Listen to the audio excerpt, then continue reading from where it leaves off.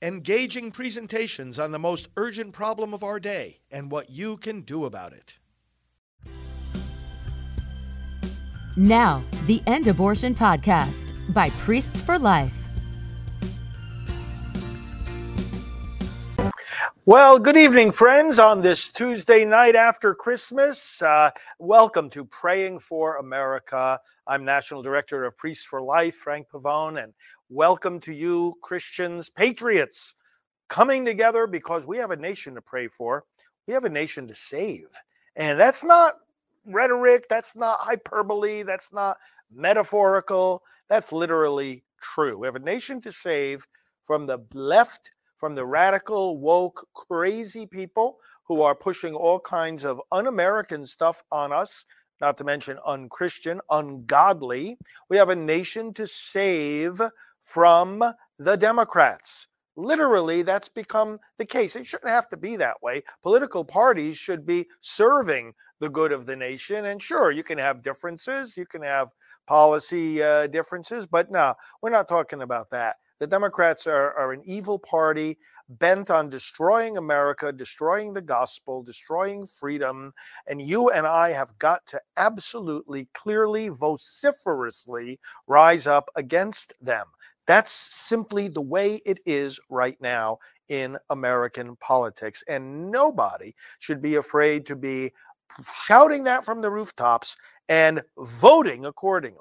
So we're going to talk, of course, about that as the 2024 presidential election gets underway. It is already underway.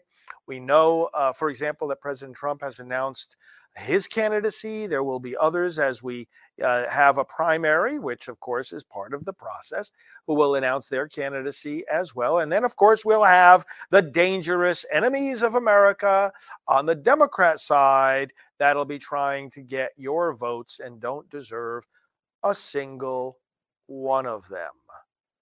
Just in case it isn't clear, you and I need to be that crystal clear with our fellow citizens. I want to start with Psalm 126 tonight because we're going to continue talking about freedom. I want to pick up where we left off, and I'll summarize a little bit for you where we left off with this America First agenda, America First policies that we are exploring 10 pillars and their biblical foundations for good policy moving forward to save our nation. Being that it is rooted in Scripture, let's go to Psalms 126. When the Lord brought back the captives to Zion, we were like men dreaming. Our mouths were filled with laughter. On our lips there were songs of joy. Then it was said among the nations, the Lord has done great things for them.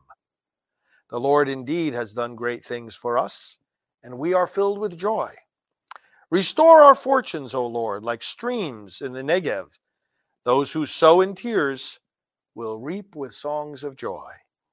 He who goes out weeping, carrying seed to be sown, will return with songs of joy, carrying sheaves with him. Let us pray. Father, bless our nation with freedom. Our founders, and so many after them, our veterans, they have sown in tears what we now reap with joy. They have suffered, many of them have given their lives. They have sacrificed, some making the ultimate sacrifice for freedom. Freedom of conscience, freedom of religion, freedom of speech, freedom of association, freedom of the press, freedom ultimately in your Son, Jesus Christ, and in his Holy Spirit. You have set us free for freedom. You instruct us not to use that freedom as a cloak or an excuse for vice, not to serve the sinful tendencies of our human nature, but rather to serve and lead us in the way of the urgings of your Spirit. Set us free. Set us free, O God, from our sins. Set us free from the falsehoods that afflict us on every side. Set us free, Lord God, that we may serve you and serve this nation. In Jesus' name, amen. Well, what we've been doing here is exploring key principles of America First policies, looking at some of the biblical foundations of those principles, giving some examples of the policies that would flow from those principles, and then also remembering the great accomplishments under the America First president, President Trump, things that were achieved. The effects of many of these things still with us, these accomplishments still standing.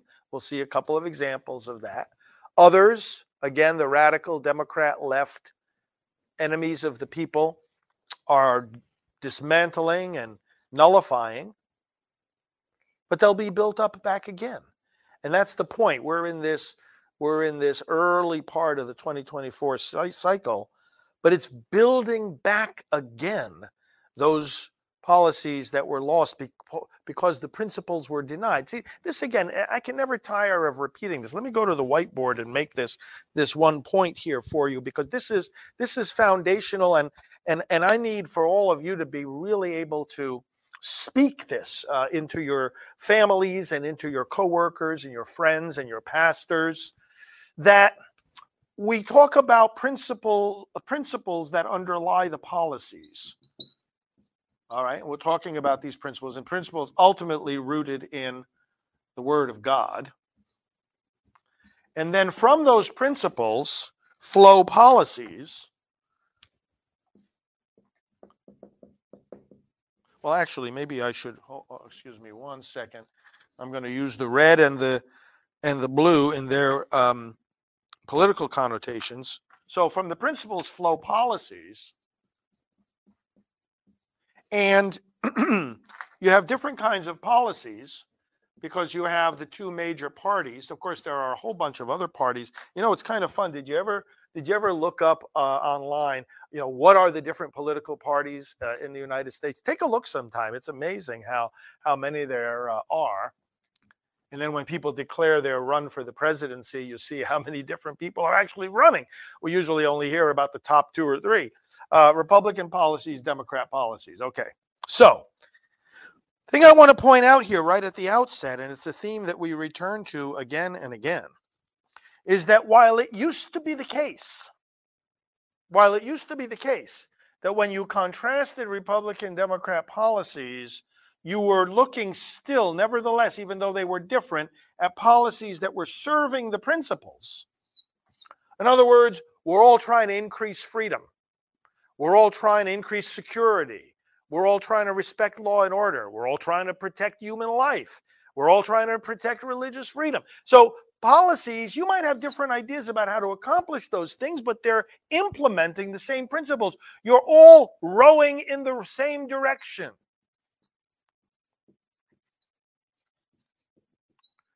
You all mean well. We all believe in the same thing. America, God, freedom, right? Life. We all believe in the same thing. We're standing on the same principles, which ultimately stand on the unchanging Word of God. And as far as policies, the more specific you get in anything, the more room there is for disagreement, the less certainty there is, right? The less down here you're on the level of dogma, unchanging teaching, the eternal Word of God.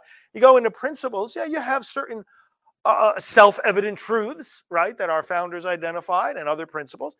But then once you get down into the weeds, the devil's in the details, as we always say.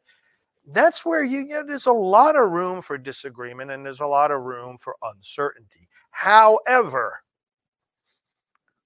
what has happened now is that the principles themselves have taken on the political colors. In other words, it's not just the disagreement on how to get to the same goal. It's a disagreement about the goal. It's not just a disagreement on how to implement the same principles, such as the unalienable right to life, which has to be preserved for every person, including those in the womb. No. Now it's a disagreement about that principle. So that if you're a Republican, you tend to be, or at least if you look at the parties and their official platforms, you're saying, yeah, the right to life is a principle. Of course it is. God gave us life. We can't take it away. Government can't authorize abortion. Democrat, abortion is a sacred right. They're bloodthirsty. They're literally bloodthirsty.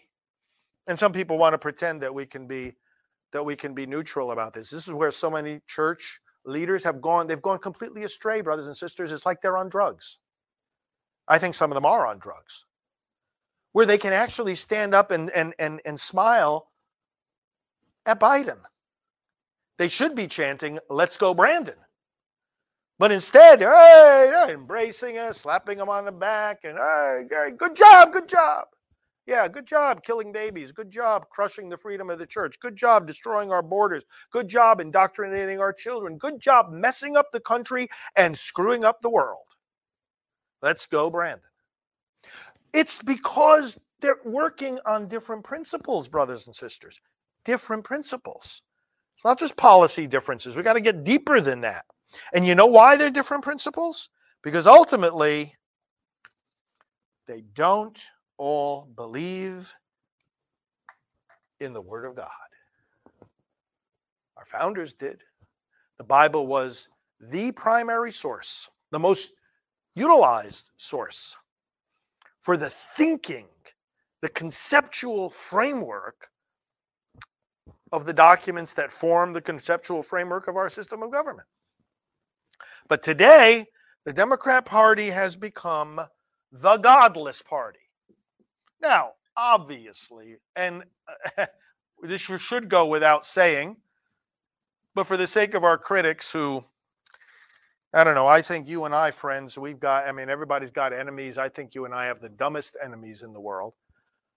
So you have to say things kind of very explicitly because they don't quite get it the first, second, third, or 10th time. Obviously, we're not talking about our friends. We all have friends, relatives, co-workers, people who worship in our congregation, that they themselves identify themselves as Democrats doesn't mean that they're godless. We work in the pro-life movement with a lot of pro-life Democrats. My goodness, they're an inspiration. So we're not trying to make some kind of blanket judgment on individuals. What we are saying is that the party, seen as such, has become godless, not only in its moral relativism and in its throwing out the window principles like the sanctity of life and the freedom of the church, but also just statistically, demographically godless. And I refer you to Pew Research. They do a lot of great work on a lot of research topics, but look up the Pew Research study on political affiliation. One of these nights maybe we'll take this and we'll go into it in depth. They did a research not long ago on political affiliation and its relationship to religious practice. So what did it find? Let me just, in a nutshell, tell you that what it found, as I'm sure you will not this audience will not find surprising, is that when you look at the questions of, do you go to church? Do you read the Bible? Do you pray? Do you believe in God? Do you believe in the commandments?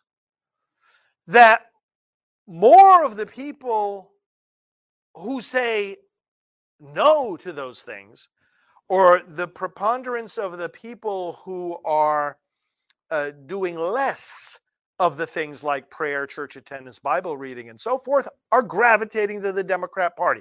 The demographics of the Democrat Party consist of the less religiously observant people. Demographics in the Republican Party, very much a party of faith. Let me go back to the chair and we'll talk about one or two other little things here.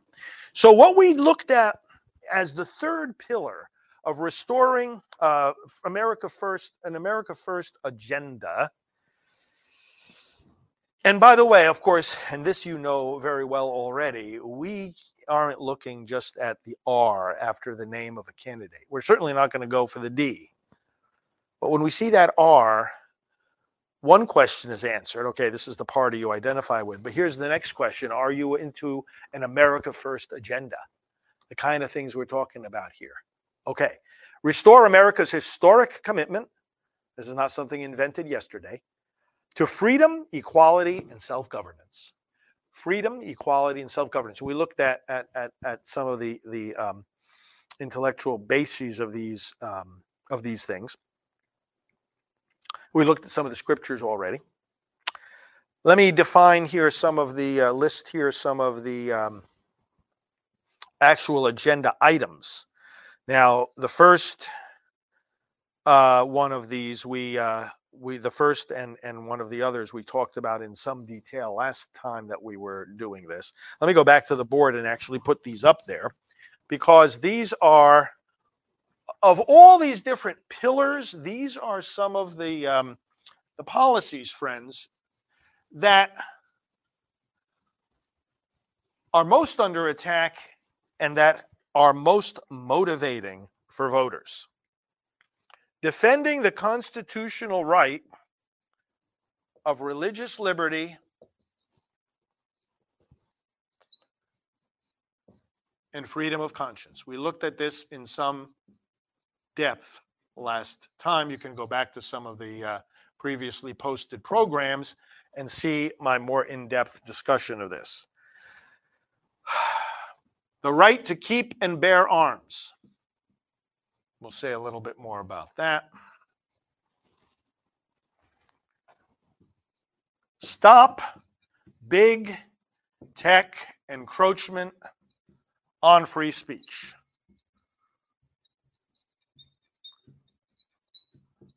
Don't have to convince you that that's a problem. And that's a need. Sanctity of life. That's my area of focus. And the, who would have ever thought we had to talk about this, but defend female athletes and preserve fairness in women's sports. You know, let me say this. I've been bringing this up in a lot of my talks recently, linking these two here at the bottom. Everything's interlinked, of course. But why is it today that we can't say a man is a man and a woman is a woman? Maybe it's because for 50 years we've been saying a baby's not a baby. Think about it. When Roe v. Wade came down in 1973 and legalized abortion throughout pregnancy, the fantasy was, well, it's a baby if you, and the fantasy still is, even though now Roe is gone, the defenders of abortion still buy into this fantasy that if you say it's a baby, if you believe it's a baby, if you want the baby, well, then it's a baby. If somehow you don't want the baby and you don't believe it's a baby, then it actually isn't. To say it's not a baby in the womb, or to even say we don't know if it's a baby, flies in the face of biology. What else flies in the face of biology? A man is not a man and a woman is not a woman. The truth isn't even first and foremost in the mind. It's in the body. The truth is written in the body. It's independent of what we think. It's independent of what we choose. What we think is the mind. What we choose is the will. But man, woman, baby, that's all in the body. And if you deny that, well, what are you doing? You don't deny gravity, do you? You don't go walking off a cliff and pretend that you're just going to keep walking on thin air. You can't defy gravity no matter how much you think that that's what you should be able to do. Let's go back to the seat here. You know, let me go into on the two things that we focus most on, and we're going to come back tomorrow to the right to bear arms and some of these other principles. But I want to remind you, and you can go, friends, to prolifepresident.com. That's a website where we have outlined, summarized in many different ways the accomplishments of President Trump, not just in the area of pro-life, but across the board, for the good of this country, for the good of your family, your children, your future, and our freedom. But in the area of cherishing both life and religious liberty, let me just remind you of some of the key accomplishments of the Trump administration. I'm just going to read through them. This is always a precious reminder that we need to be teaching our children, grandchildren, and in fact, all our fellow citizens. President Trump and his administration steadfastly supported the sanctity of every human life and worked tirelessly to prevent the government funding of abortion. He reinstated and also expanded what is called the Mexico City policy, ensuring that your tax money and mine is not used to fund abortion overseas. Now, when you ask the American people if they want to pay for somebody else's abortion, that's a different question than whether they believe abortion should be legal. That's a question of paying for somebody else's killing of their child. No, people don't want to do that. And even more Americans don't want to do that for international abortions. So President Trump reinstated and expanded in the sense that it applied this prohibition on using this money in this way, applied clear across the government, not just to part of it.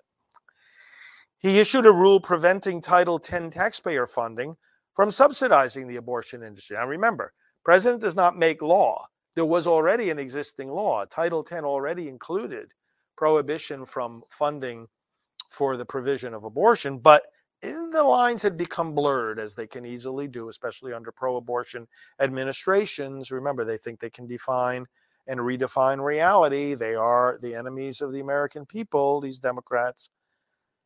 But President Trump solidly stood behind the existing law and clarified that this means we are simply not going to use Title X funds for any kind of intermingling with support of abortion. And it caused Planned Parenthood to drop out of the program altogether and lose some $60 million annually. President Trump and his administration supported legislation to end late-term abortions. Most Americans are in favor of ending late-term abortions. Remember what President Reagan said about good politics? Stand next to an 80% issue and smile. Ending late-term abortion is one of those kinds of issues. People don't want to see abortions in the 7th, 8th, 9th month of pregnancy or even the 6th month. Stand next to an 80% issue and smile. You win all the time.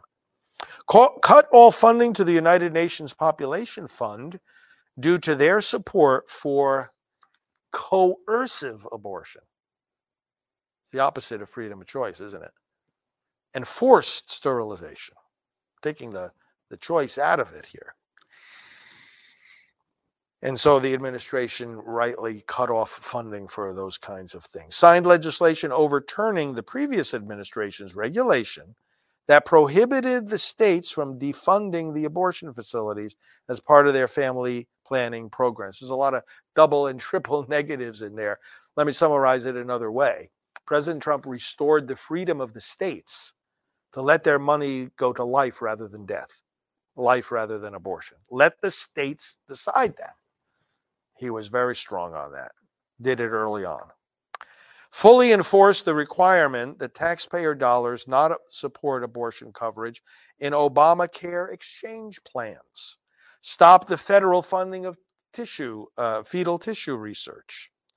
Work to protect healthcare entities and individuals' conscience rights, ensuring that no medical professional is ever forced to participate in an abortion in violation of their beliefs. Issued an executive order. Now, this one didn't get as much attention, but I remember the day it came out and we had a conference call with the White House. Issued an executive order reinforcing the requirement that all hospitals in the United States provide medical treatment or an emergency transfer for infants in need of emergency medical care, regardless of prematurity or disability. Led a coalition of countries to sign what is called the Geneva Consensus Declaration. This declares that there is no international right to abortion and committing to protecting women's health. And finally, he was the first president to attend in person the annual March for Life. That's coming up again, by the way. And as always, I have a leadership role in some of the events connected with and surrounding the March for Life, such as the National Prayer Service. I want to invite you to consider coming to that. I know some of you will be coming to Washington for the march. If you've never come, this might be a good year to come, because we're going to celebrate. This is the 50th annual March for Life, and we're having the first one that since the Roe v. Wade decision has been declared null and void. We're going to celebrate. We're going to have a big celebration, and we're going to commit to the work that still needs to be done in protecting these children and their moms and dads and families. NationalPrayerService.com is the website. NationalPrayerService.com. Brothers and sisters, check it out and join me. I'll be leading that prayer service as usual. I'll be delivering remarks, and that will be at Constitution Hall in Washington, D.C. NationalPrayerService.com. Come on Friday, January the 20th, and join me. It's from 8:30 to 10:30 in the morning, just prior to the main March for Life rally and the march itself. Let's pray. Father, we rejoice in the pillar of America First policy that ensures us freedom, equality, self-governance. Lord God, this is so basic, so fundamental. We have the freedom of conscience and of religion and of life. We have, Lord, the freedom to be alive, to protect our own lives, to protect the lives of others, and to recognize that every life, no matter how different it might be, because it is burdened by one or another limitation or endowed with one or another gift. We are not all equal in our gifts, but we are equal in our dignity. We're equal in our rights. We're equal in the freedoms that we exercise. Continue to help us understand these principles. Continue to help us to build up these policies. Continue to help us rejoice in the great accomplishments that were made in the Trump administration, and that we, Lord, will continue to defend and continue to build upon, that we will bring back if they've been destroyed by the Democrats, but we will bring back the principles of freedom, equality, self-governance, and the right to life. We pray in this mode in the name of Jesus, and we use the words that he taught us. Our Father, who art in heaven, hallowed be thy name. Thy kingdom come, thy will be done on earth as it is in heaven. Give us this day our daily bread, and forgive us our trespasses, as we forgive those who trespass against us.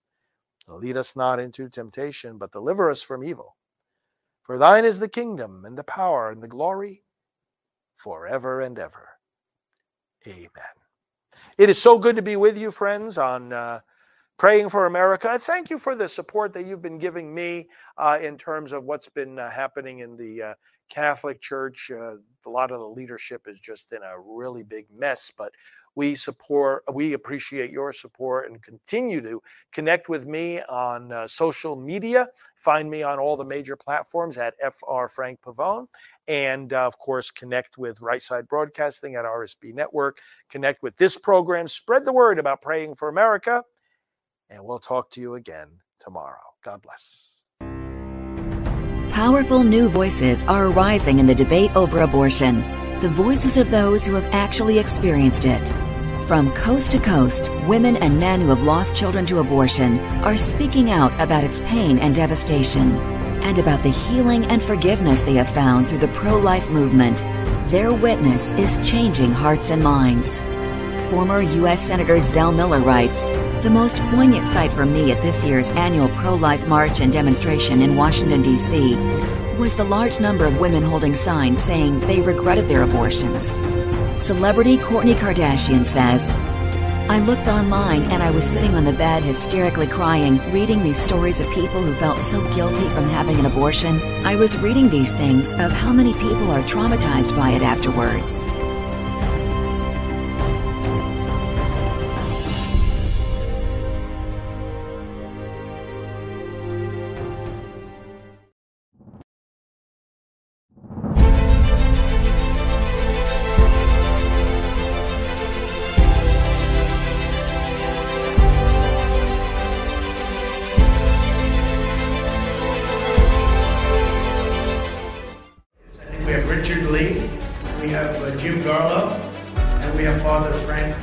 someplace there in the audience, so I appreciate you. I appreciate you.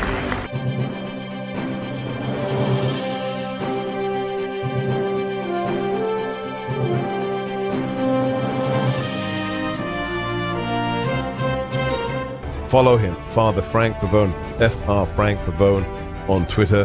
He is the National Director of Priests for Life. Please go to priestsforlife.org.